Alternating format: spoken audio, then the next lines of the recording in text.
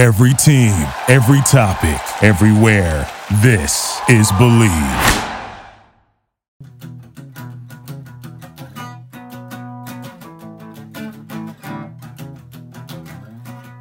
Jim Gray. Hey, hey. Talking about Gray. Jim Gray. Jim Jam. Gray Slide. Jim Gray. 50 Shades of Gray. 50 Shades of Jim. Did somebody say playoffs? The NBA, Major League Baseball, and National Hockey League are in full swing, and our partners at BetOnline have you covered. If that's not your jam, they've got esports and even an online casino that never closes. So take full advantage of sports being back in and get in on the action with hundreds of odds, futures, and props for you to bet on. So head to betonline.ag today and sign up to receive our welcome bonus on your first deposit. Again, that's betonline.ag and sign up today. BetOnline, your online sports experts. All right, well, welcome back to another episode of Believe in Skateboarding. I'm your host, Jim Gray, and we start the show with the same freaking question every time. I'm Jim Gray. Who the hell are you? I'm Wee Man. Wee Man. Jason Acuna. Jason Acuna. Acuna. Yeah. Okay. All right. Does that mean you're Hispanic? I'm very Hispanic. Acuna. Are 100% a mix? No. You're a my mutt? dad. Yeah, I'm a mutt. My right. dad's 100% Okay. LA native Hispanic, and my mom's full German from Full Germany. German. Wow. See, I'm Yeah. half Irish and half Swedish. Oh, there So you go. we're all mutts. We're all mutts, It's yeah. freaking America. Yeah. So why don't you tell people like when we met each other? We met each other, I want to say 1987, 88, I would believe. Somewhere in that and area. And it was at a skate shop in Torrance, California by the name of Viking. Viking. All right. And See, what I was- wouldn't remember the name, but I remembered it was a. Yeah, Viking Skate Shop. And I was there with who was there? Mike Smith. Who was there? With you, that thing? Mike Smith, and one other person. And I can't think of the third person ever. Yeah, and the funny thing that I remember too is there's that. It wasn't Chris Miller. I don't think so. No, it was because of you. those days. That tells I was either riding for Haro or Blockhead. I don't know It was where Blockhead. Okay, Blockhead. You okay. were Blockhead. Um, And we remember I was like, oh, dude, Jim Gray from, Blockhead, Mike Smith. And there was one other, but there wasn't really a setup at the demo. Oh, we just came to show up. There's a whole bunch of kids. And a whole bunch of kids. We all went street skating. Exactly. I remember Yep. just because everybody's standing around. It's hard when you're the pro. Like, I'm supposed to entertain these kids. What are we doing here? And I'm like, okay, you guys want to go for a skate? And everyone was like, let's go. So we just went through the neighborhood. I didn't even know the neighborhood. Yeah. So I think there was a school down the street. And we just down the rolled street. through the Then street. we went through behind a gas station, too. Yeah. That And was... then rolled back. That was fun. The one other thing I remember about the demo was Hal Fishman from Channel 9 News or something. Showed up? He did a report on it, yeah. And I know later that night, they're just like, oh, the skateboard demo today. I mean, rest in peace, Hal. I believe I saw that he passed away a few years ago. And if he didn't, I'm sorry. How would that be? I'm pretty sure I saw that. But he was like a Channel 9 News guy or something like that. And, and dude, he was like 80 back then, so I don't know. Oh, dang. He'd be pretty old if he was They put him during the daytime fun ones near the end. Yeah, Really. so that's how we met each other. And how did you find your way into the skateboard culture more than just a skater? Obviously, every kid's a skater, but how did you get sucked into ending up hanging out with sponsored guys, getting sponsored, that kind of stuff? So I did start hanging out with Mike Smith a lot. So Smith was Hermosa Beach local guy. We were always in. I grew up in Torrance. We were in Hermosa all the time, and he started like every few years, old pros want to keep their company going and start adding new little AMs or different things. So you were a Mike Smith add-on? Yeah, Mike Smith add-on when he brought Liberty skateboards out. So we were like, oh, dude. And me and my buddy Chuck, designed a couple boards for him. We actually did shapes and designs, like newer ones, because he's like, I don't know what the kids are riding Was these this days. early Liberty Mike doing himself? Yes. Okay, so like World Connection or whoever. Way that one? pre-World. Okay, This right. was Mike, even Todd Congealier, World, Yeah. all that. So it was right when the Rabbit came out and the Fist. Like, he just did those himself. And we did a couple shapes and stuff. But then right at that time, Big Brother magazine was coming out. And God help us all. Yeah. Although it did help you in the end. Yep. It totally helped me in the end. So Rick Kosick was the main photographer for them, and somehow Mike got him to come out and shoot a whole bunch of us, like skating. He goes, hey guys, we're gonna have a day, we're gonna have a photographer, I want everybody, and there was like 5 of us on the team. So we went out and we met up with Rick, and we went to El Segundo and skated, and Rick shot a bunch of photos of us, and Rick then said to me, hey man, I'm actually working for Big Brother, we want to do a piece on you skating. And I'm like, all right, let's do this. And then we went out a couple more days. So was that your first like seen by the public thing? Was it Big Brother piece? Big Brother magazine, yeah. Through Cossack. Well, thanks, Cossack. And Cossack told you to tell me hi today. I love that. Cossack said hi, and then Bo Brown said hello to you. So I love that.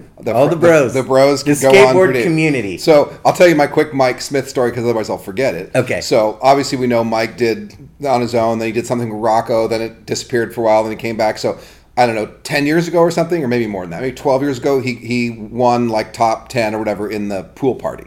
Okay. And he got $4,000. Four or five. Wait, I remember this. This was at Vans. This might have even been like 15 something. It might have been 15 years ago. It's still at ABC, which has been closed for 10 years. So it was before that, and I can't remember exactly when. But Mike, because Mike has had his issues with... I don't think he won or got in the contest. He won Best Slam. Oh, something like that. Yeah. All right. There you Tylenol, go. You're right. All right. Tylenol gave him. There you go. See, $5,000. You're finishing this story up. Maybe it was $5,000 because here's the funny thing: is he brought that check to me and signed it over to me because he knew if he deposited it, it'd be gone. He'd just spend it all. It'd blow. So he literally came over and signed the back of the check and said, I want to make some Liberty boards. Yes. So I cashed his Tylenol check and made him some Liberty boards. Yeah. And that was pretty fun. It was actually pretty fun. I do love Mike. I mean, I skated against him in contests when we were 13 and 14. He was such a talented dude.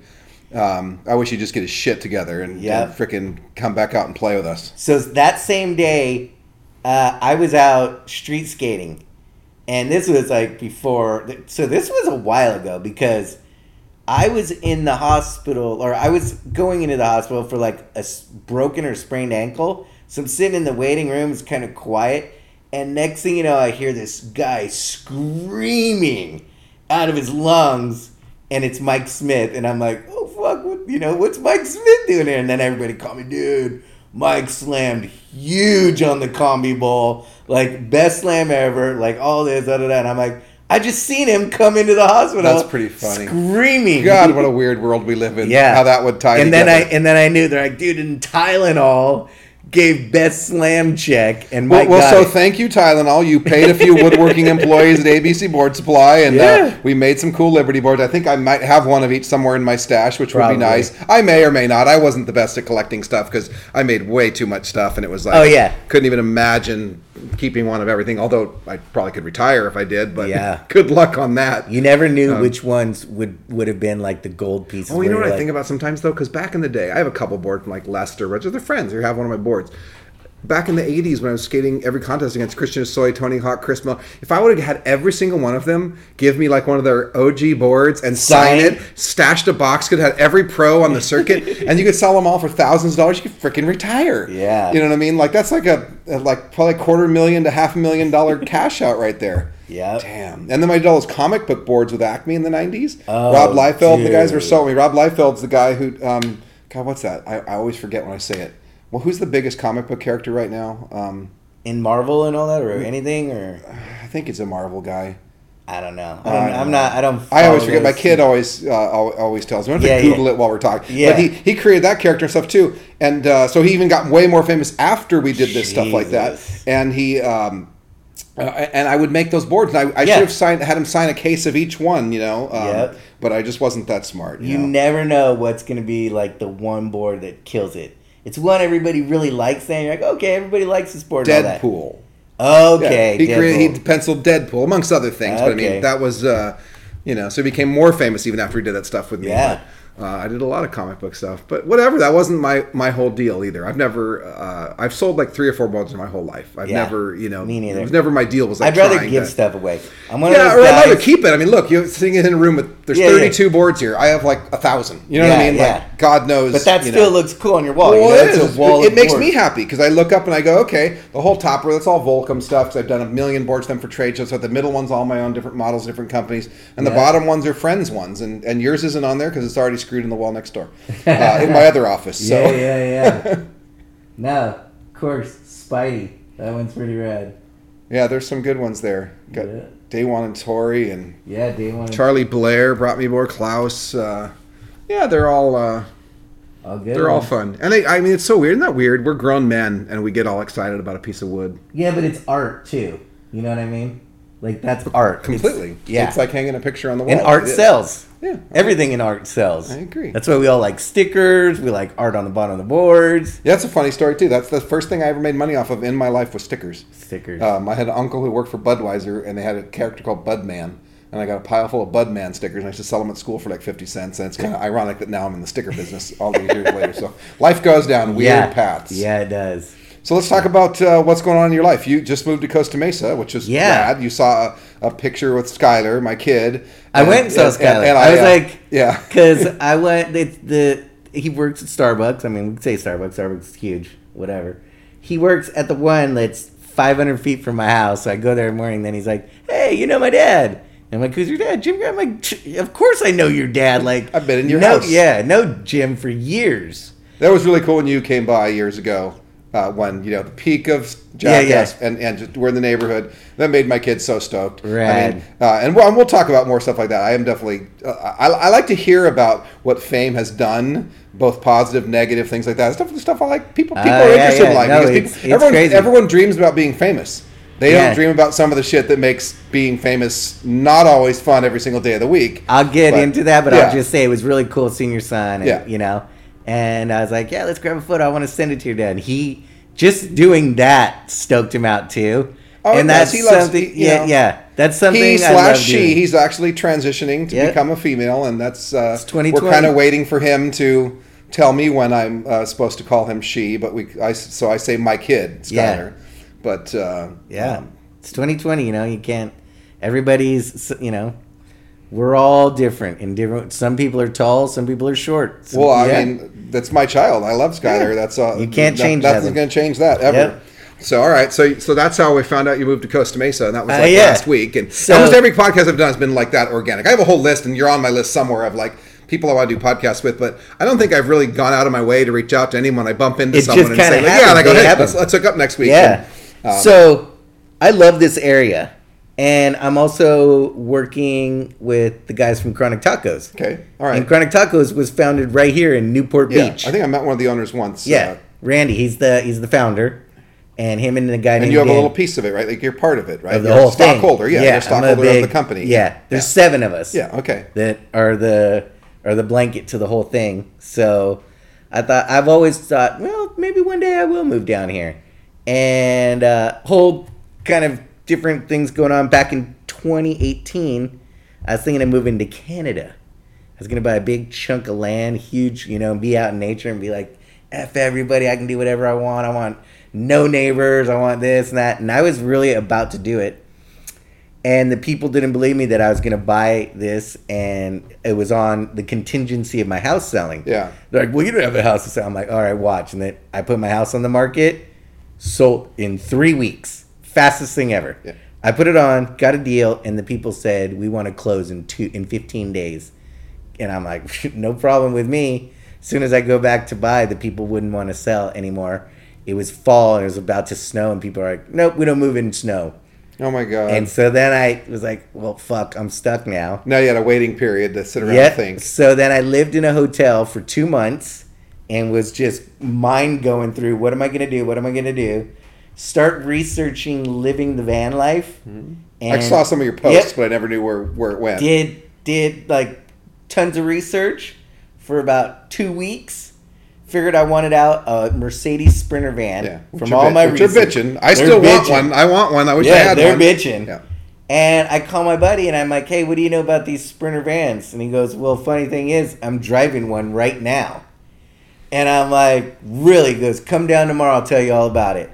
And I go down, we go and we see another buddy of his. This is of October 2018. And I asked the guy, hey, I want to get a van built.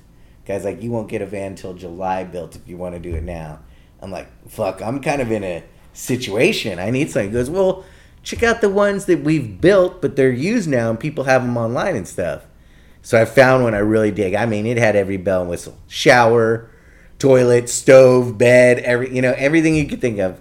And I called a guy. It was a Thursday, and I go, "Hey, have you had any bites on your van?" He goes, "Well, I've had one, but the guy hasn't come back or anything." I'm like, "I'm flying in to Arkansas on Monday. I'm going to check your van out, and I'll probably be leaving with it."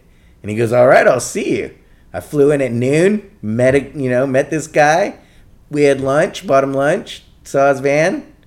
3 hours later, wire transfer or something, signed a check and said, "See you later." Cool. Yeah, old school. Yeah, old school style, and left. And he actually lived 1 hour away from my buddy Preston Lacey. And I just drove to Preston's house. I said, "I just bought a van. I'm gonna live in it now. Can I drive to your front yard and sleep in it for the first night?" And he goes, "Yeah." So went there, did that, and got on the road from there. And nobody knows. So I went there. We had dinner, had some drinks, good night. And I said, "See you later, Preston. I'll see you back on the road. I'm going to get on the road. I want to get back to L.A. And I start getting on the road.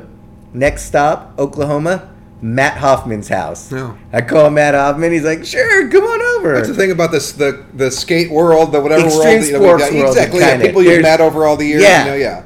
So Matt's like, "Come over." He goes, "But if you come over in the morning, we need to skydive." And I'm like, "All right." I'm starting to like this lifestyle. I'm like, "All right." So go to Matt's house. We drive out to this airport field, skydive, grab lunch. I stayed another night at his house, and I'm leaving. He goes, and I go, "Can you tell me anywhere to go?" He goes, "Dude, on your way out in Oklahoma, and I think it was Tulsa." He goes, "Go to the Outsiders house." The movie The Outsiders. He goes, "Danny Boy from House of Pain bought that house, and you should go check it out. He rebuilt it and all that." So it's a Saturday now. I've been on the road for a couple days, stayed with Preston, stayed with Matt a couple days, and now it's Saturday. I get the address. I show up. Danny Boy's there. The mayor is there. S.E. Hinton, who wrote the book The Outsiders, there. Pony Boy, I can't think of his name right now. He was there, and they're having city indictment of the house into the city, ribbon cutting, hands in the concrete. And did you get to participate? And I just show up, and everybody's like, "What are you doing here?" I'm like, "I was just on the road and thought I'd stop by." That's so awesome. Yeah, so I you did ended that. up by meeting some more cool people, hanging out, having a good time. Get back on the road and continue back. That's right. And I did it for a whole year. And do you still have that van? So the original one that I bought from a guy in Arkansas, I kind of got the feel for it I got it November 1st, I bought it on. And about around May more, I would say May, June, I was kind of like, it had every bell and whistle. And I was like, and it was, so they have two versions. They have a 140, which is a regular size one, and a 170, it's a dually. But they come in tall and short like roofs. And I had the tall roof, everything and all that. And I'm like, you know what? I want a short roof. I'm going to minimize it more, and I want to custom it. So it's more nimble to get around. Easy, nimble, light, all that. So I pull into the place where I found these guys out. They just started building one, and I'm like, "What's that one for?" They go, "Well, we wanted to show it." Spec it. Yeah, and spec it. I'm like, "I'm buying it. I'll tell you what to do in it." They did. I customed it, and I got it in July. So back when I first went there, the owner said I wouldn't have a van until July, so and I got my van in July. Cool. So I sold the first one, and now to this day, and I even drove it here, I have my second Sprinter. Cool. I'll have to go show it to me when we're done. It's pretty cool. So then I lived in that one till right about October, so I stayed in both vans for about a year. And then I got a place up in Highland Park, South Pasadena. Yeah. Moved in that for a little while, and then COVID happened. Which is weird. Dude. Yeah, so then at least I had a home base now during all this. And when COVID first hit, they were like, 2 weeks and all that. I'm like, okay. After a month, I was going stir crazy, and I'm like, screw this, man. This is BS. I mean, it's a flu. And I'm like, I'm pretty good. I have a good immune system. I do the right things. I never really catch anything, knock on wood. But, I'm going to go out. I'm going to start doing things. Started skating again every day. Met up with these guys. Like, we've been skating the whole time. We never COVID. I think skaters didn't really stop skating that much. I mean, I know. Luckily, I know so many private people as you do. I've ridden lots of private places. We've ridden private places, a few public skate parks. But then we also rode public places that were closed. Yeah. So it was like a perfect timing. So After I did it for a month. Well, you know what's funny? Skateboard products right now are hard to come by. Booming. I sold every single wheel I had for Powerflex. Booming. And I can't get them fast enough. I have so many on order. I literally took orders for more wheels last week than I did last year. Here's the biggest companies that are struggling. Skateboard company, well, not struggling. They're doing so well, it's hard to keep them on the shelves.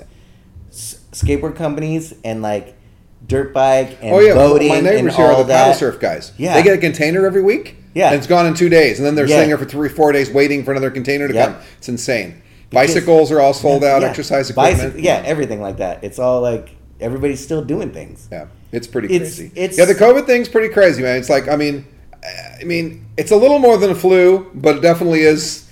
Yeah. Definitely not it.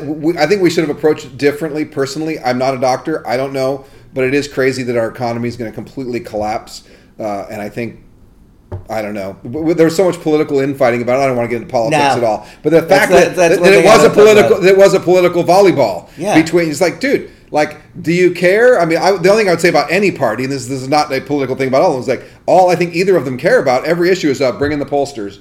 What's going to get us 52 and them 48 come November? You know what I mean? Like, no, how about really, what do you do for the economy? Really, what do you do for people? Really, how do you keep us safe? You know what I mean? Like, not like, how do you get more seats in the freaking house? Or and that's gotten pretty sad in this country. So and even skateboarders who typically don't fight amongst themselves, man. You see guys fighting online and hating on each other, and it's like people told me to get involved, and I'm like, you're crazy. No, I'm like, it's not worth it. Because I have fans even outside the skateboard Absolutely. world. And all that. And probably more because my fans come from both sides. Yeah.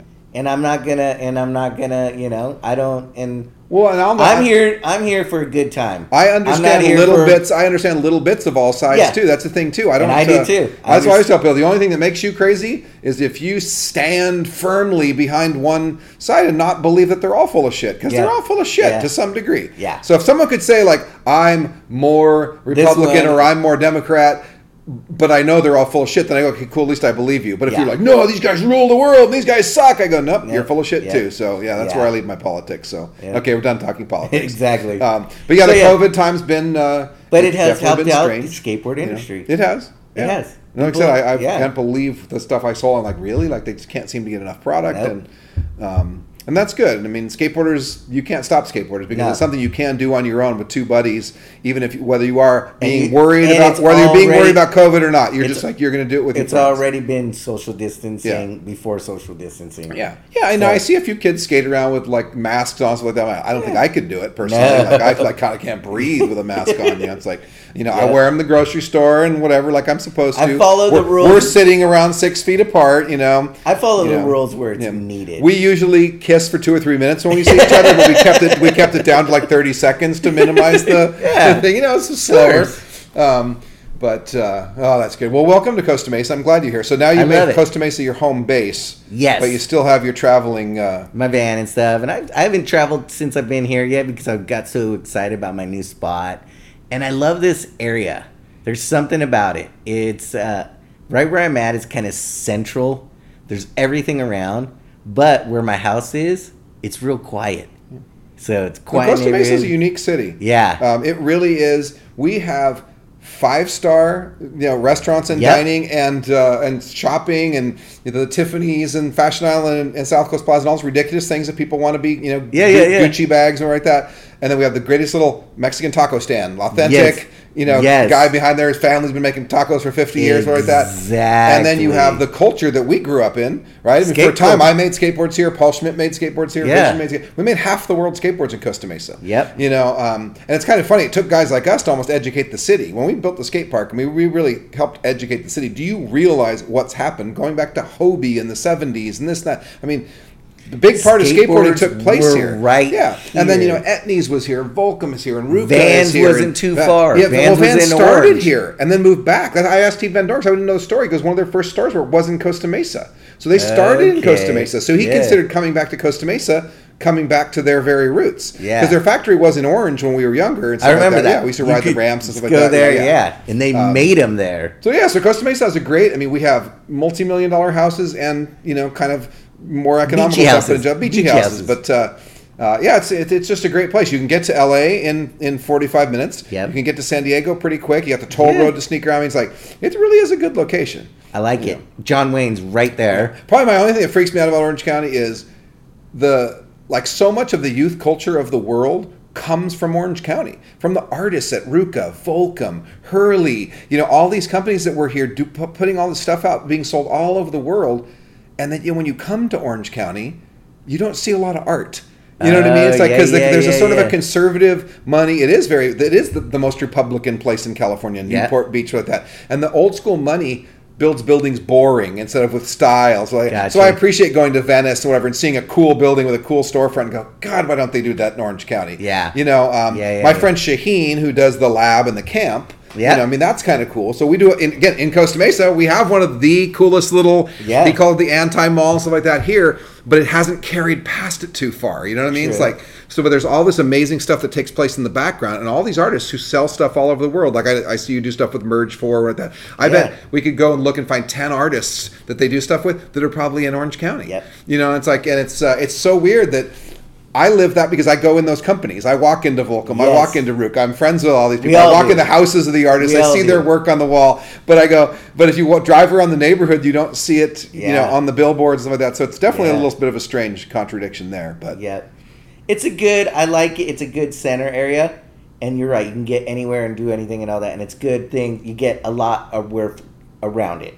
For sure. I love it. I'm stoked you're here because now we're gonna have to go skate. Oh yeah. We've had a lot of good sessions over the years. My favorite was when we skated Rainy Day skate session. My first session. I remember it was just after my 50th birthday party. It was in that Christmas break, and we got to that bowl called the Bamboo Bowl in Huntington, and it was just going to rain, and we're like, well, it's not stopping us. Yeah. And the most amazing thing is that the bowl didn't get that slippery. No, it got a little wet. It was kind of porous, but it stayed dry. Yeah. And that's I'll have to dig up some of that and put some clips from this. And is that bowl still there? It is. Yeah. We should go over and skate. I love that place. I haven't been there that too much for a while. James, super nice guy. What's it actually called? Because I called it. We actually named it the Bamboo Bowl. Bamboo Bowl. There never was a name. I sat with James. I go, come on, dude, we gotta have a name for this place. We come here, and me and Jinx, we were looking around. They have all those big bamboo shoots behind it. Yeah. And we go, let's call it the Bamboo Bowl. I kind of like when I would tell Chuck too. I called it the Pill Bowl. Pill Bowl looks like a pill or a bathtub, almost like a bathtub. So that's how I remembered it. Like, the Pill Bowl. It didn't have an official name. And one day we sat there and go, come on, man, we gotta have a name. I'm like,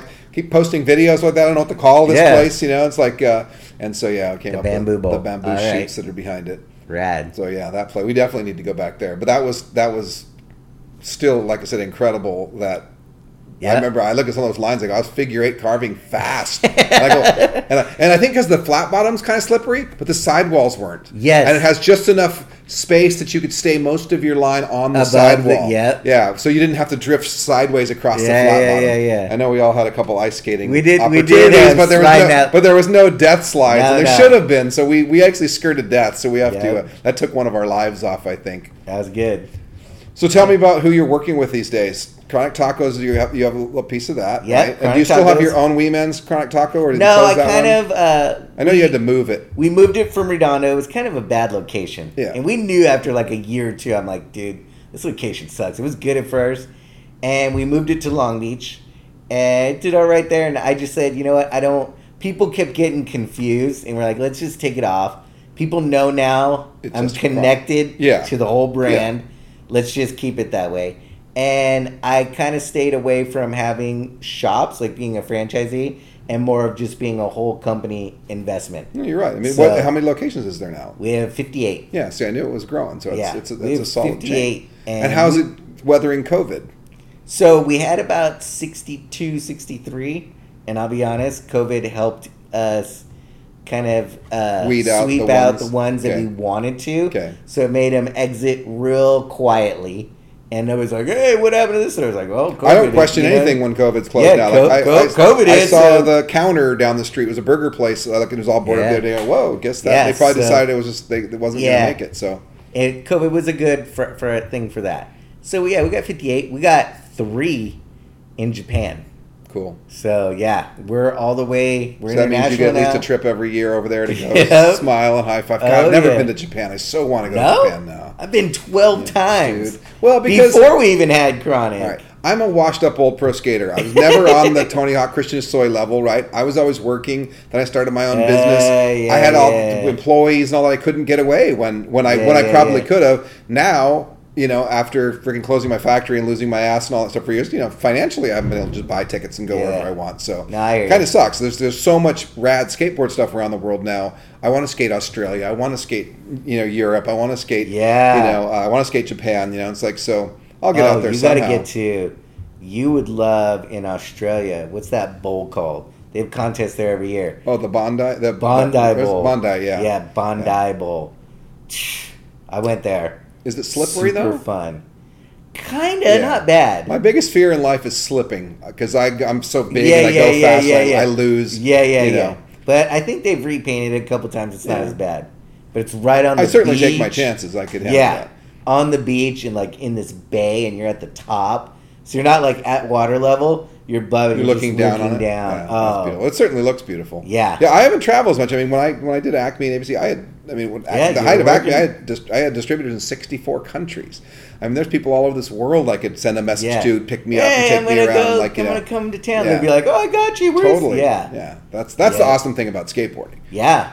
So it's just like you could, I am coming to Chicago, and 5 guys will offer to like, I'll pick you up and take you, you know, and we'll show you the local spots, take you here. Skateboarders are good that way in a brotherhood. So for such a gritty, and sometimes shitty group of guys, you know, I mean, it's like just gritty, dirty fuckers. They're the nicest people on earth when it comes to the family. It's always been like that though too. Even when I was a kid and I was younger and traveled to like Germany and stuff, you would kind of skate the street and then you would see a couple other skaters skating something. You're like, hey, and you skate together. And then you're like, all right, see you here tomorrow. And then they'll all be like, all right, we'll meet here, but we're going to go skate this, and then we're going to go over here. Well, like, so now this is a good segue into the fame stuff. So obviously, I was a pro skateboarder. Some people know who I am, Facebook, or that. I was in New York, and a couple people, like, I'd walk down the street and go, Jim Gray! Like, it's kind of weird. See, that's different for me, and kind of like, haha, that was funny, you know. But for you now, because you've been into this mega worldwide audience through the Jackass shit, everywhere you go. I mean, last time you and I went to San Diego, everybody, like, they honk on the freeway. They freaking, pull you over at 7-Eleven for a photo in the parking lot. I mean, just what's that like? It's just like that, and I think it's even gotten even bigger just because of social media these days and different things like that.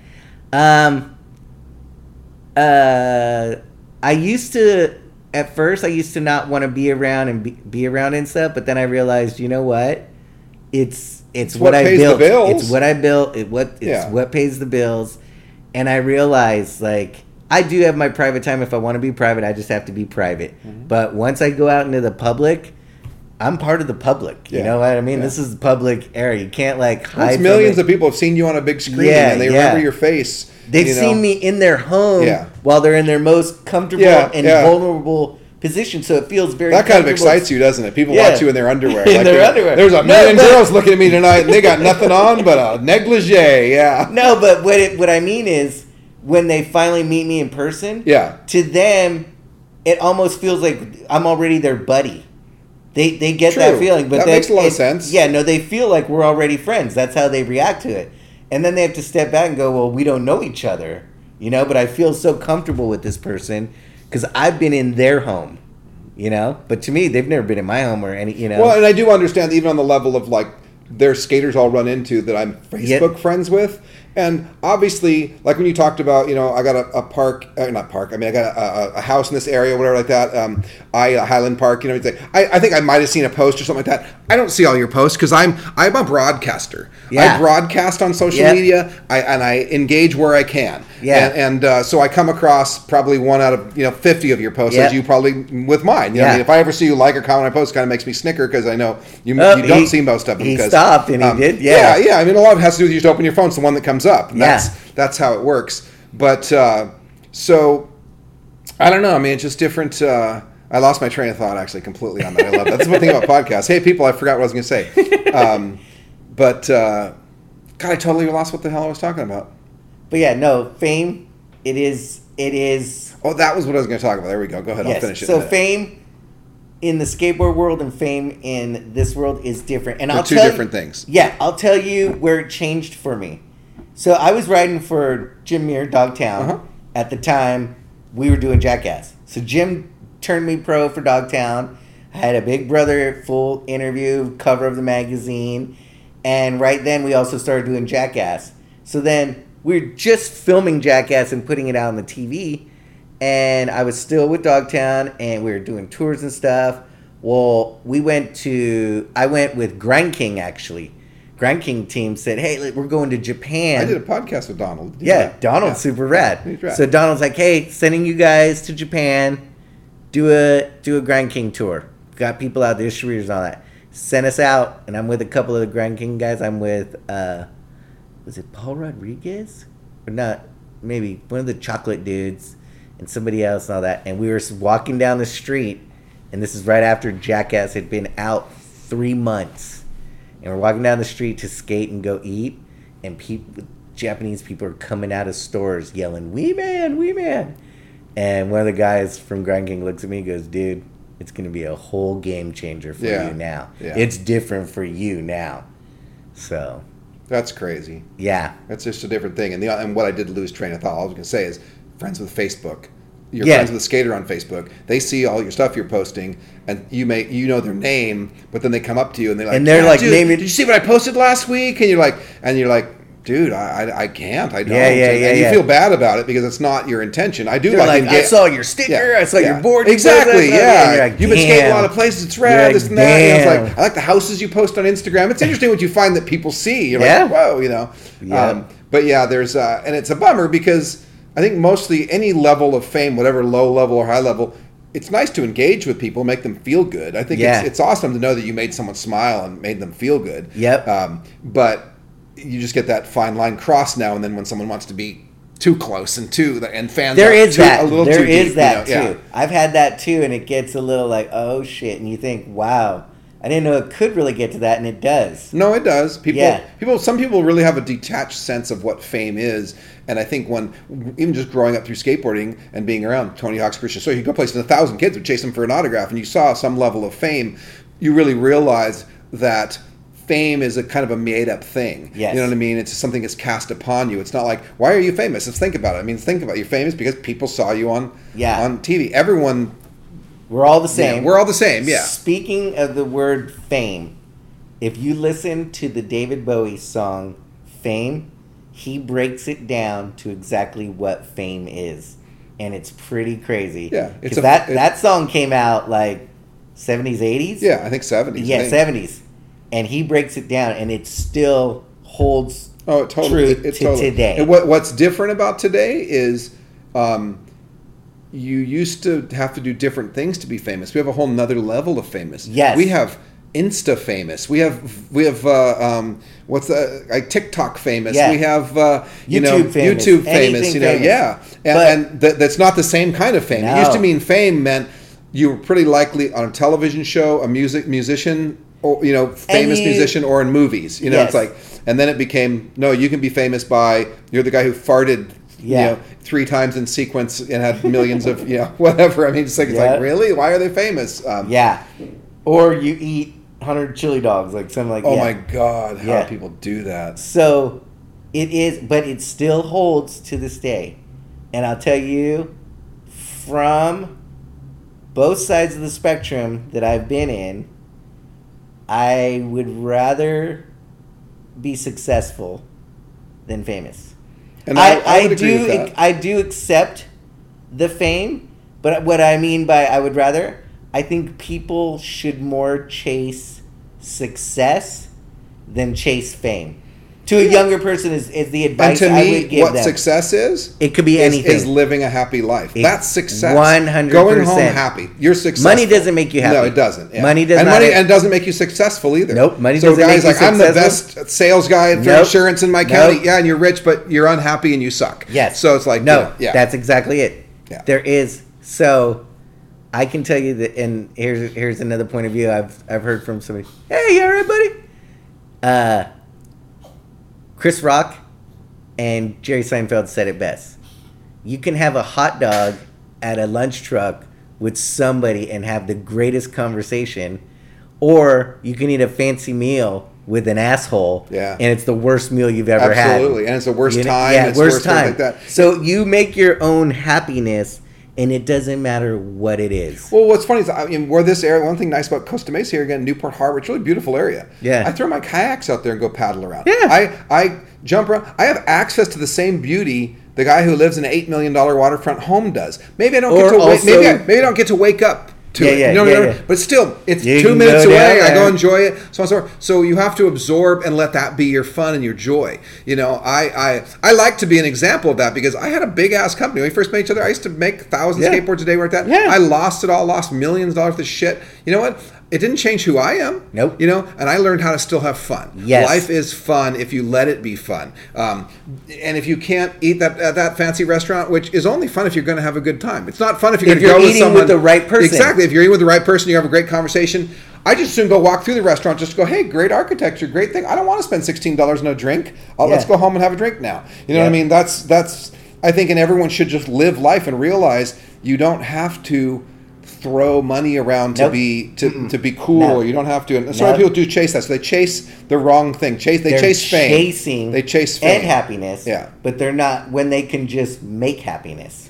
Yeah. You don't need to chase happiness. And happiness, for the most part, is a choice. Yes, it really is a choice. 100%. Because I people say, "How's it going?" I have a good list and a bad list. You don't want to hear my bad list. My bad list sucks. I'll curl your toes. You'll be depressed all week. You go, you know what? I just leave that to myself, and I don't let anybody else. And I'm going to give you my good list. And this is how things are read. The good list is good. And that's why I have this wall of boards here. I look up and I go, you know what? No matter what's happened in my life, I've made a lot of rad shit. And people all over the world have ridden stuff I made that made them happy, and it was a good part of their life. That's the actually coolest thing I think about having a pro model. Someone rode something with your name on it. They had a good time on it, and they remember that. With them. Dude, they never forget. They know every board. I got the Jim Gray board with the fist. Yeah, it was the best day ever I had. We went down to the local park. I was pulling all these tricks, and then later I went down.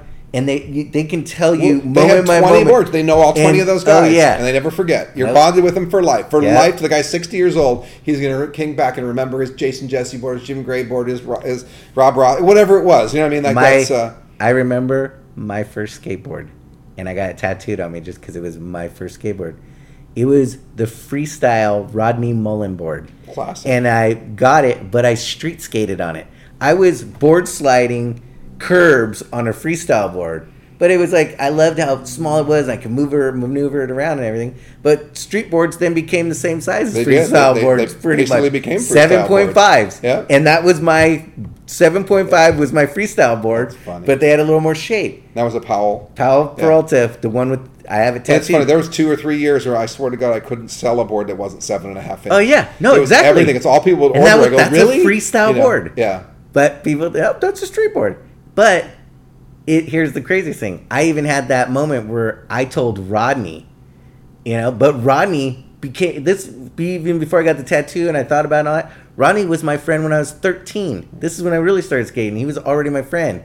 And then later on, I remembered, I'm like, Rodney, do you realize your board was the first board I ever had? And it will always be that memory that this was my first real skateboard. And I love We all had those Nash, and I'm not talking Eric Nash, but the brand Nash skateboard and the junky ones, but the first one we were like, I have a real skateboard. No, I love that. I mean, to me, that is a special bond. I know the guy Damon works out at Watson Laminates. Remember Damon? Yeah. His first board was a Jim Gray. I know. He showed me a picture. He showed me a picture of it holding on the Christmas tree when he was doesn't 13. That make, dude? We're bonded for life, dude. Whatever. So Rodney cried when I showed it to him. He cried. Oh, it's a beautiful bond. There is something really special about knowing someone got your board and was really happy about it, and it was like their Christmas. It was they spent a year on it, and that's bitchin'. It was my birthday. Really thing. It was my birthday. I got a $100 check. I was like, oh my God, best day of my life, and I got it, and I'll always remember it. But now Rodney and I talk to Rodney all the time. We would meet at the beach at sunset and tell stories. That's how close we are.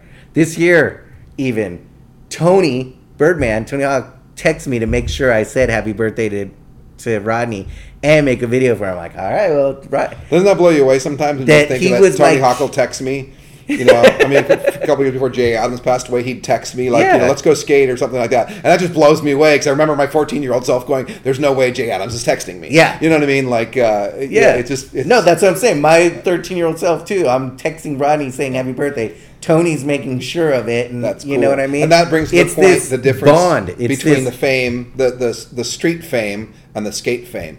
skateboarders all fan out on each other. Yes. I'm your fan, you're my fan. We're all like, we're fans for their fans. style, their trick. I mean, I've gone to the pool party, which is probably one of the greatest age ranges of anything. You got dudes in their 50s, some guys like pushing 60, whether they skate there or not skate, they're still there. And then you got these young crop of kids that are 12 and 13. Chuck Colts is there. No, and he's looking, and I've watched, Tony Hawk fan out on like a new 12-year-old kid he'd never seen before, and I've watched some like 13-year-old kid who's like in the contest who can't believe that Tony Hawk is in the same building with him. You know what I mean? He's like, oh my god, and it's really cool. It's really cool to watch because skateboarders fan out on each other, as much as anything. I still do. I still met in the last 10 years. I've met dudes that were like Jerry Valdez. It's like these guys were like I see him in magazines, and now I go hang out at his house in Vegas. He's a cool dude, and he's like. So skateboarding is a pretty awesome bond. Yeah. You can't change skateboarding. No. It can be done anywhere, anytime, anyhow. Without much to do. Just find something to roll on, No. You don't, and here's the craziest thing, why it's still, and it's booming right now. When I was a kid, $100 to $150, you got a complete skateboard. Same to this day. I know. You go into a skate shop, you have a $100 bill. You walk out with a skateboard. Which has changed value from when I was a kid. You're still walking out with a quality, complete, amazing skateboard. Yeah. It's $100 bill. It's crazy. It's what makes the skateboard business difficult to be in. Yes. No one can ever make money because there's so much competition that everybody just doesn't let the prices go to where they needed to. Because everything else we bought, whether we used to pay $30 for shoes, we pay $60 now. Yeah. We used to pay $40 for cars. You don't get a car under $40,000 anymore that runs. Yeah. You know what I mean? That $40,000 car you can or a get, bicycle. What kind of bicycle do you get for under $500? Yeah. Not much. Mountain bikes nowadays, or ones that have like anything that you want to go and ride it. Grand. Yeah. So it's crazy that there isn't more $500 skateboards with crazy components and so on, so they just don't chase that whatsoever. No. I think because the changeover is a big part of it too. It's also why composite boards have never taken over wood, because composite boards do last longer. We know they're going to last longer. We know you can make them unbreakable. You can, but you the feeling of wood, the feeling of that flexibility. Yeah, and you want to feel it. You want to feel. Even when you're riding, you want to feel it move. I love when I do a disaster and I feel a twang and diving board. It bends. You feel your both feet go, whoa, and then you come back in. Yeah, you can't change that. It'll never be changed. I agree. So let's talk about skateboarding. What is your favorite thing to skate? If there's only just one thing you could skate. I love skating everything. I haven't in a little bit just because of COVID time or whatever. I've been skating tons of curbs. Tons of curbs lately. One of my favorite things to skate though is a mini ramp. Okay. A good 4 foot to 6 foot mini ramp it's fun because it's such a good. And if it's bowled in, then it's even easier. Oh, you got the whole 9 yards. No. Oh my god, that still reminds me. I still have the video when you got Skyler to drop in. Oh really? At SoCal Skate Shop, and he slammed really hard, really hard. And he never would have done it having me do it, but you encouraged him to drop in. He dropped in to death slam. SoCal's mini ramp, the one that was there in Mission Viejo. Oh, dude, that mini ramp! We had a lot of fun. We would drive an hour and a half just to skate that mini ramp. It was, and the funny thing, I didn't even think that thing was maybe 4 feet was the high spot. Yeah, it was like 3, and that was really good. But it was fun. No, I've always loved mini ramps a lot, for sure. Yeah. There's no doubt about it. I mean, I always say if there's only one spot I could skate for the rest of my life, it would be that pool in Malibu, Angelo's. Yeah. It's just like, to me, that's kind of paradise concrete. I like concrete. I feel safer on concrete, personally. Then what? Oh, yeah. I feel like I have more control. Wow. You know how I skate really fast and loose, and I lose it. On wood, if I just start drifting, my excess chubbiness swings that freaking rock salt bag across my tummy and slides across the wheels, Sheesh. Yeah, no, that would be it though. What else? I don't know. So how about your trick to me that you always do is a board slide to fakie. I always remember you doing board slide to fakie. Oh, mini ramps? Or even when we skate the bamboo bowl in Huntington, to me that's scary as hell to fakie. Like a board slide to fakie, I'm like, I'd rather freaking just do I'd rather do a back D revert than a board slide to fakie. It's like. What are you afraid of going backwards for, or what There's something about just going backwards straight. I'd rather literally do a back disaster and come in revert and then just to slide straight in backwards. There's something just. I think that's the awesome thing about skateboarding is I'm sure I do something that scare the hell out of you. Yeah. But you do something that scares the hell out of me. Yeah. And that's what makes skateboarding. It's such a crazy thing. You know? Yeah. People used to always ask, like, or still do, like, how do you get into a feeble?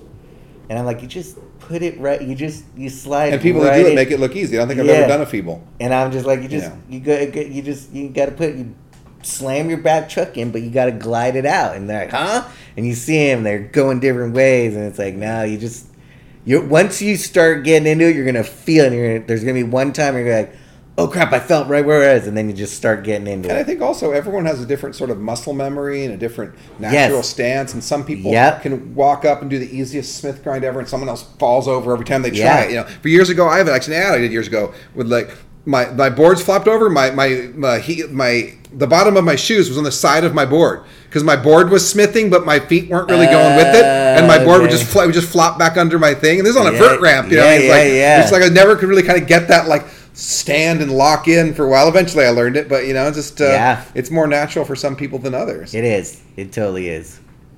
Yeah, it's pretty crazy. Like you know, I can only do old school kickflips. I've never done a new school. One of these people think I go, you know what? I bet I could learn it in a day. I just need to like freaking clean out my thing and just go. Today I'm doing it. I flipped it, but I've never stood on it and rolled away. I mean, I've got it to flip.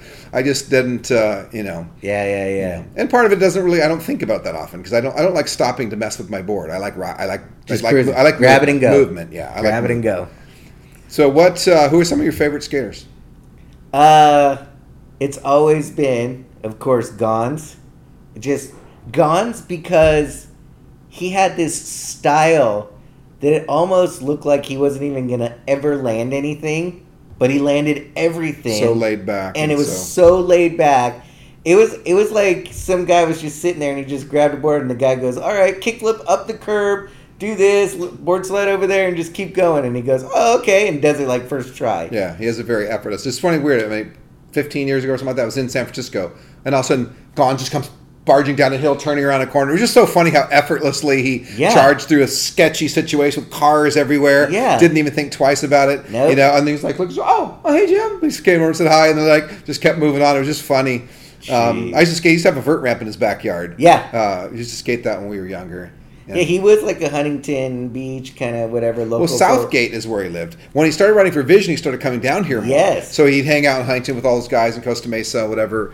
And but yeah, he had a ramp in Southgate. Okay. You know, we used to go out there. And it was fun. Awesome. He was so good on vert too. And I remember, I'm trying to think of the most memorable things we've ever seen Gons. Once we were riding the Hellbow. Remember the Hellbow? Yeah. Ramp, and just Dill used to ride that all the time. Yeah, it thing was Everybody. so fun. We had so many sessions going there. But I remember him doing the first ever backside 360 ollie that I think anyone said. He just casually just like backside ollie to 360 and landed backwards. You're like, what the fuck did you just do? You know, I was like, or in Hawaii, we had there was a big mini ramp contest with a huge gap. Always. And he ollied the whole gap. Like, and we're all just like, gap. It was a great ramp, but out of the blue, like, Gon's decided to ollie that thing. Like, are you effing two crazy? mini ramps. Yeah. And then it was open. Yeah, they weren't connected. Yeah. Yeah, it wasn't really supposed to be like a gap. No, because the gap, it was offset, too. Yeah. It wasn't a straight gap. It was like ramps at angles. They were angles. They angled. Everything was wrong about it. Yeah. You know? And he still did it. Yeah. And it was such a surprise out of the blue. I mean, I was in that contest, and it was... You know, I don't think he ever practiced and wrote that. He just did it in the contest. It was just like, okay, I'm going to do this. Like, damn. Yeah. You know. Hensley, Eric Dressen, Nodis, Jim. Yeah, there you go. Throw some bullshit in there. No, because we've always had fun together, dude. I remember, but I'll always remember as a kid, one of the first demos ever, Jim Gray showed up. And we did have fun. And we had fun. And took us skating around the neighborhood. I was always proud of that because I didn't do as many demos. I'll never forget the name of the shop. Yeah. I'll never forget where it was, all that. Yeah. That's good. Well, I appreciate it. That's good to know. It's just good to know that whoever you affected has good memories. Yeah. That shop was just owned by some random... That was one of those business guys. I have no idea how I got sent there. Yeah. I really have... I don't have no idea. It was called Viking and never had like a Viking logo like graphic or anything. The guy who owned it Mike, what was his brother has a towing company. I gotta remember.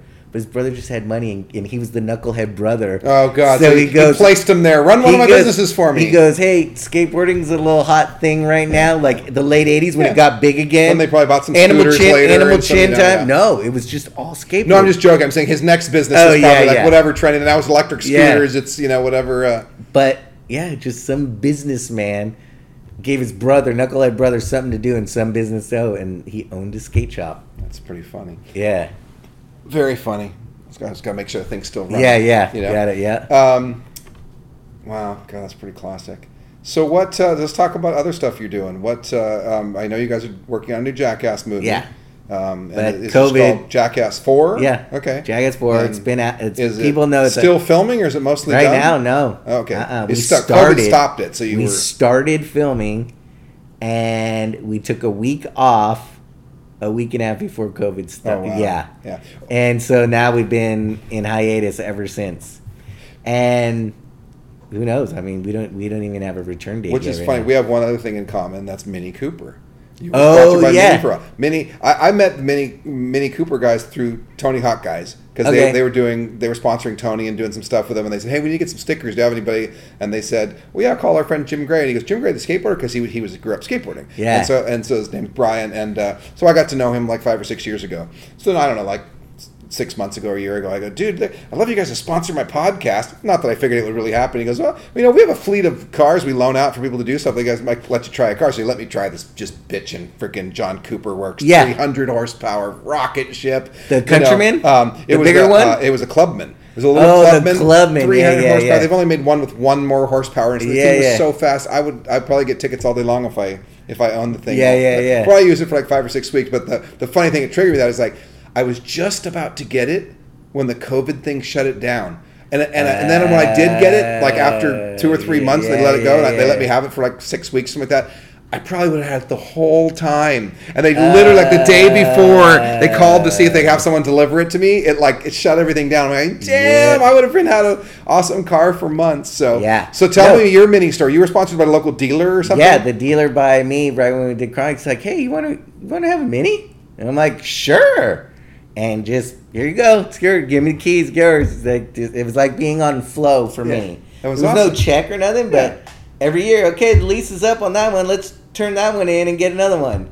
That's and I did it for 5 years. I had 3 different cars. So I did one for 1 year, and then the next 2 I did for 2 years. Yeah, and they're awesome cars. They're great cars. BMW like kind of owns me. I always loved BMWs. Yeah. And when I got that one that I was driving, it was like, damn, this thing's amazing. Yeah. So I'm still working on that deal. I'm still trying to like BMW motors. Yeah. Oh, so BMW fast. motor. Yeah. I mean, I'd be going 70 on the freeway and I want to like pass someone. I just lightly touch it like, ooh, I'm going 95. I didn't realize I have to like mellow out. Yeah, he said there's a new Countryman, the bigger one, coming out this month, and maybe he might. You never know. I might be able to borrow one of those for a while, but When I got on, or when they were giving me it, that was the first year Countryman came out. Yeah. It was a great car, but I don't think they got all the little twerks out of it. Yeah. Because when I would drive it, I could feel the difference. It was like on a frame. I don't think they really tightened up, so it would, be crazy. I'd love to see how a Countryman drives. So now's your time to tell Brian D'Angelo from Mini Cooper that Jim Gray should get a new Countryman, so you and I can. So then we can drive around and we can feel it out, and we can give you our real opinion,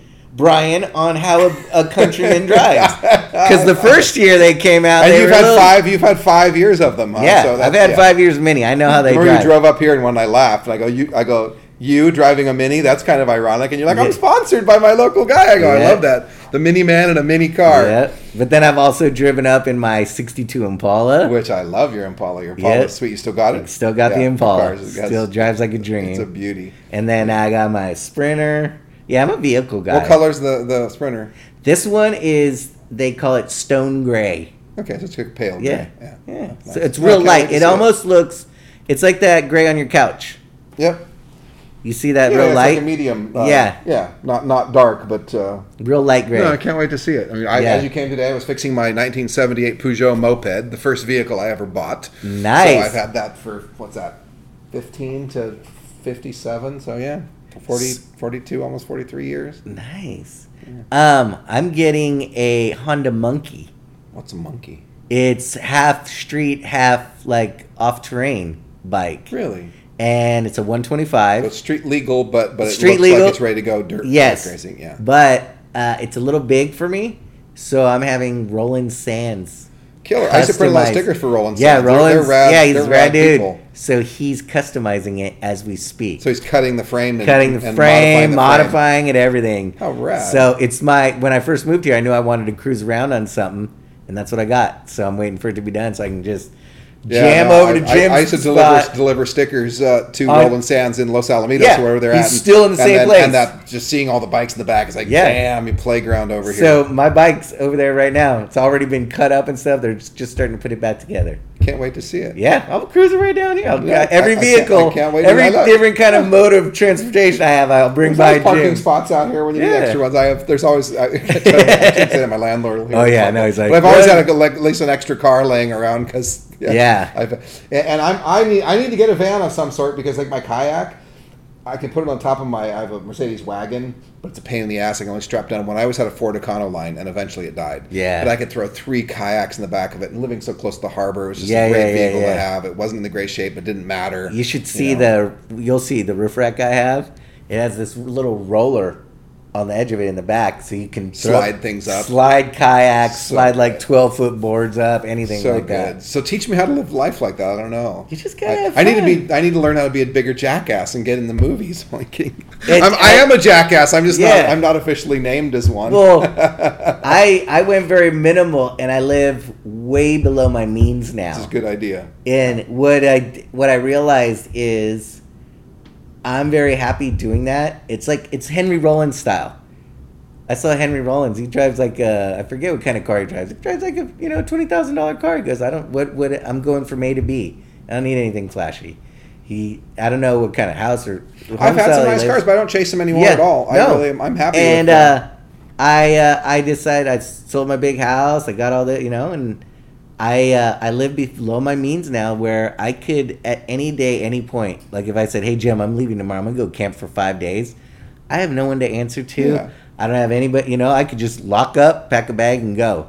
And it's the best. It is the best life feeling I've chose. Because the best thing that's happened to me from like closing my skateboard factory and all that, I had close to 100 employees. And then at the time, my soon-to-be ex-wife, whatever, but we had a hair salon. So between there, payroll for one business 1 week, payroll for the next business. I did all the payroll. It was hard to ever leave. I don't think I ever went on a vacation for close to 30 years for more than 3 or 4 days. And you have all these people relied on you. Like the sticker factory, my partner Tom does the production. Yeah. I shake the hands, kiss the babies, bring business in, and that keeps running. I don't really have to be here. I can work pretty much out of anywhere. I get emails. I forward them. I like not being anchored down.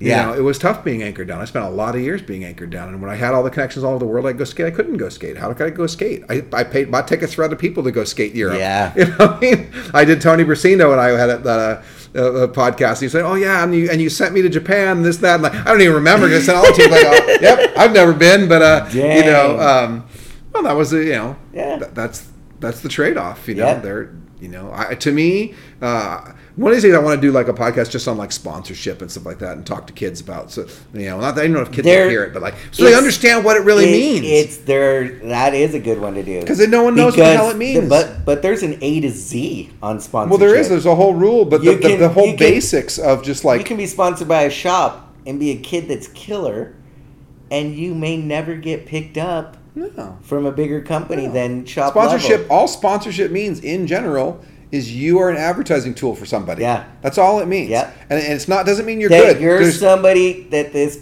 company can put a label on. Yeah, well, it helps them sell something. Like, okay, you're a part owner of Chronic Tacos. Guess what? I eat tacos as good as anyone on earth. Can I be sponsored? You're going to give me free tacos? Do I get to come and have free tacos every time? If I meet you there, you'll take me for some tacos. I know. But you know what I'm saying. Yeah, you're not going to put me on a flow where you're going to keep giving me free tacos because you heard I'm the best taco eater in town. Yeah. Because if I don't sell tacos for you, there's no point. Yeah. But that's somehow through the way everyone plays the game in skateboarding, make them feel they're everything, lift them up, and then toss them out when you're done, so on and so forth. They fail to let people know that all you are when you're sponsored is you're an advertising tool. Yeah. I knew that. I mean, I went and shook Larry Gordon's hand at GNS. Love you, thank you for the product, appreciate it. But I was there because I was supposed to be part of what helped keep their brand image and so on and so forth. And I think that kind of got lost in skateboarding. kids think the best kid in every town should be sponsored. Like, well, really? Okay. It's the best driver in every town get free cars? No. Free bicycles? No. So, but it's crazy. You look at different sports too, and you're like, well, there's this pro guy at this golf course. I've seen, because I like trying different things. I like being around things. I loved it, and I've seen a guy like that have the personality, like he was the Tony Hawk or Christian Hosoi of the whole golf world. And you're like, guy, you're.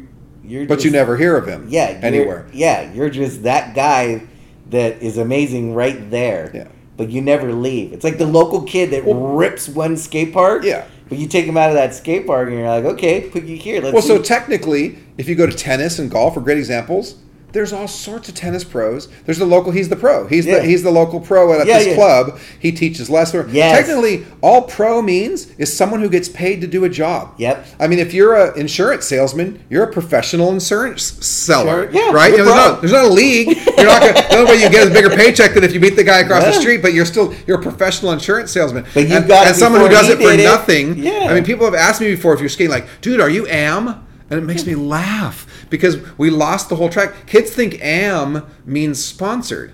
No, AM. You're born AM. Everyone's born an amateur. Yeah. If you're not a pro, you're an AM. You know what I mean? But people think now skateboarding. I mean, we have goofy contests called AMs getting paid and stuff like that because there were so many pros. We didn't have room for another pro.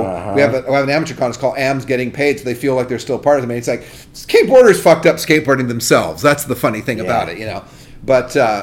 But the tennis pros, there's tennis pro, golf pro. He's the local golf pro, but you'll never hear of him because he's not a pro in a magazine. He's not a pro on television. Skateboarding has a whole different wacky thing. So there is a missing link as far as sponsorship in the understanding. I will have to thank skateboarding though, because it did bring me to where I am today. I mean, in a sense, you say it gave you everything you got. It gave me everything I got. It gave you the path. Yeah. It gave you the path. So let's talk about. I mean, because it's funny. I know you as you, not so much the Jackass thing. That's how my kids know. That's how kids around the world know. I don't even know if I've seen every movie. That's just me as a person. I've seen lots of them. I've seen lots of stunts you guys have done like that. Let's talk about like the Jackass family. How did that happen? What lured you into that? Big Brother, obviously, interview. Yeah, and we started just doing stuff and making the Big Brother videos. Yeah. So they were the skate videos, but in between the skate bits, we did so-called Jackass stuff. And we put out 4 of them. And at the time, Bam was in like CKY. And Bam was on the East Coast. There was a CKY. And they were making those videos. So his brother was in the Camp Kill Yourself, CKY Bam. Because I printed stickers for Volcom, and they were loosely affiliated with CKY and all that. And so Bam started doing the videos where he put out his own skate stuff and did Jackass stuff in between. And Jeff Tremaine said, let's collab with Bam.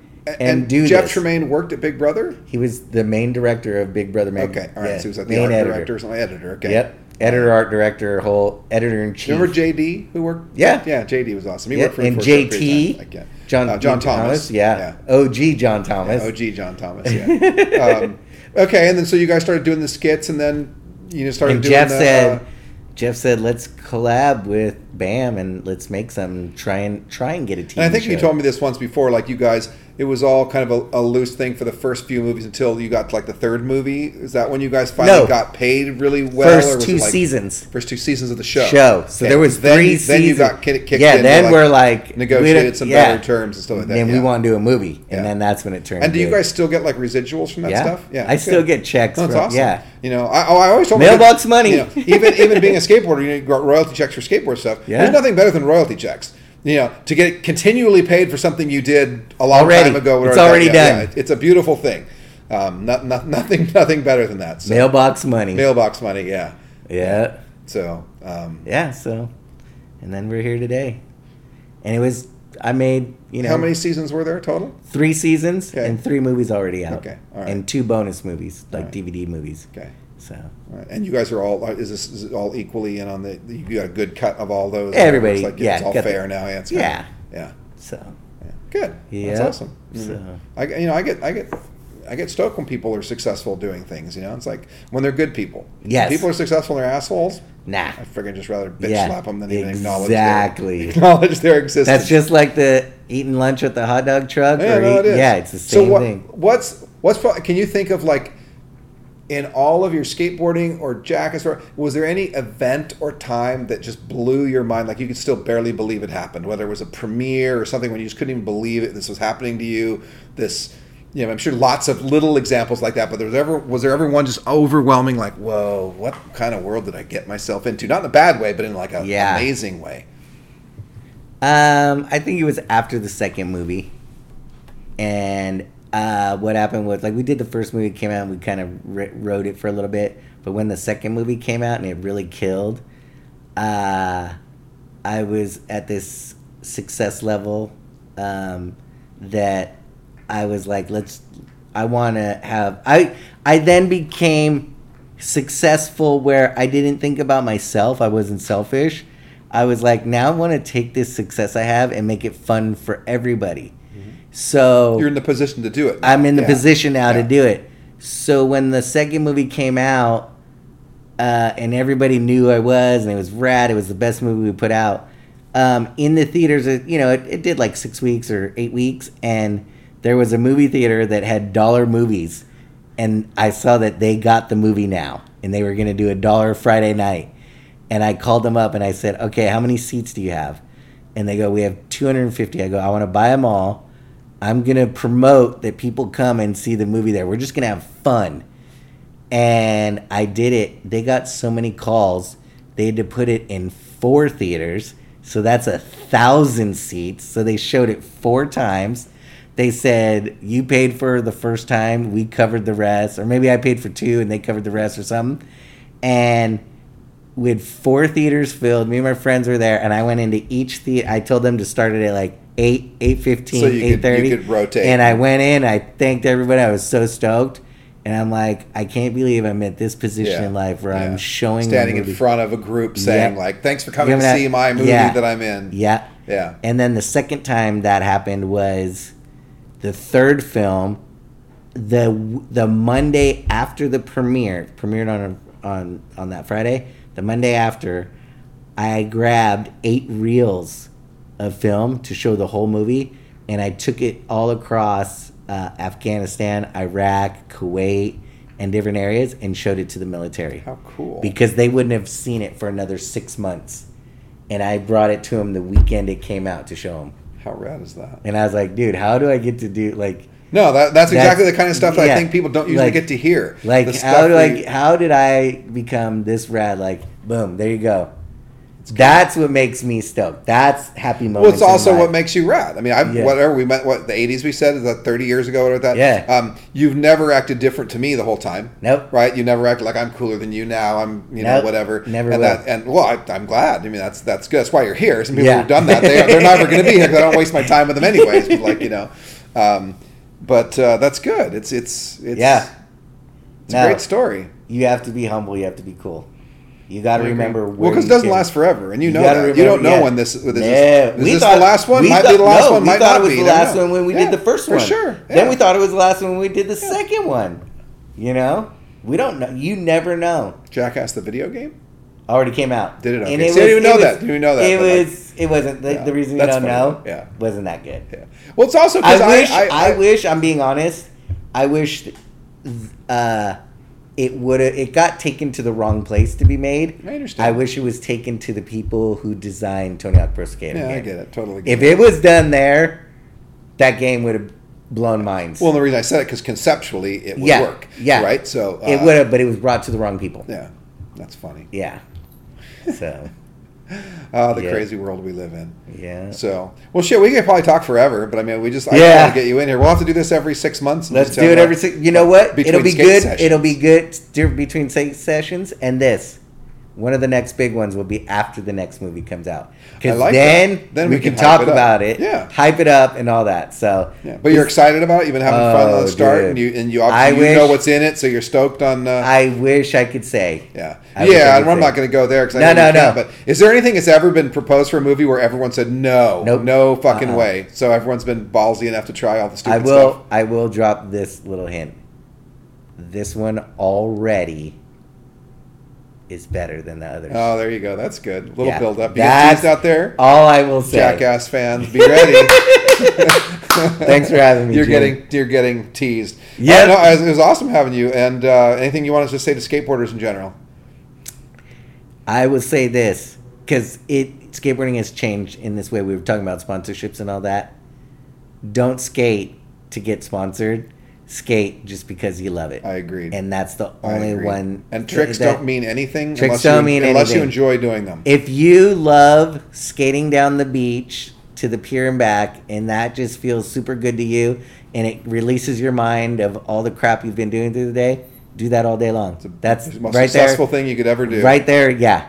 You're more than successful doing that. And Perfect. That's it. Yep. Well, thank you for coming by. Hell yeah, Jim. Always a pleasure. Thank you. And we're going to sign off. Boom. Adios, crew.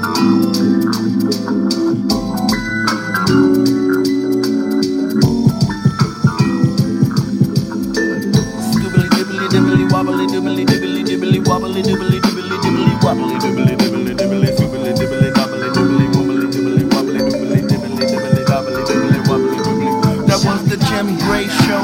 The Jim Gray Show. That was the Jim Gray Show. The Jim Gray Show. That was the Jim Gray Show. The Jim Gray Show. And you know, a flow from intelligence. Let's go. Ends justify the means. I seen so many wanna live in ill schemes and dreams and beams of light from those who ignite, get it right, and so we can do this all night. That was the Jim Gray Show, and you know, check it, the Jim Gray Show, and you know, respect it, Jim Gray Show, and you know, with intelligence on the flow, check me on the skibbly dibbly wobbly dibbly wobbly dibbly dibbly wobbly dibbly wobbly dibbly wobbly dibbly doubly wobbly wobbly dibbly doubly dibbly doubly dibbly doubly wobbly. From never stop, can't stop, won't stop. Check me on the one, intelligence, like the sun always rising. Skibbly dibbly dibbly dee bop, skibbly dibbly dibbly doo wop, skibbly dibbly doubly wobbly dibbly wobbly dibbly dibbly dibbly. Jim Gray Show, it's the Jim Gray Show, it's the Jim Gray Show, it's the Jim Gray Show, and you know, yo, it's the Jim Gray Show.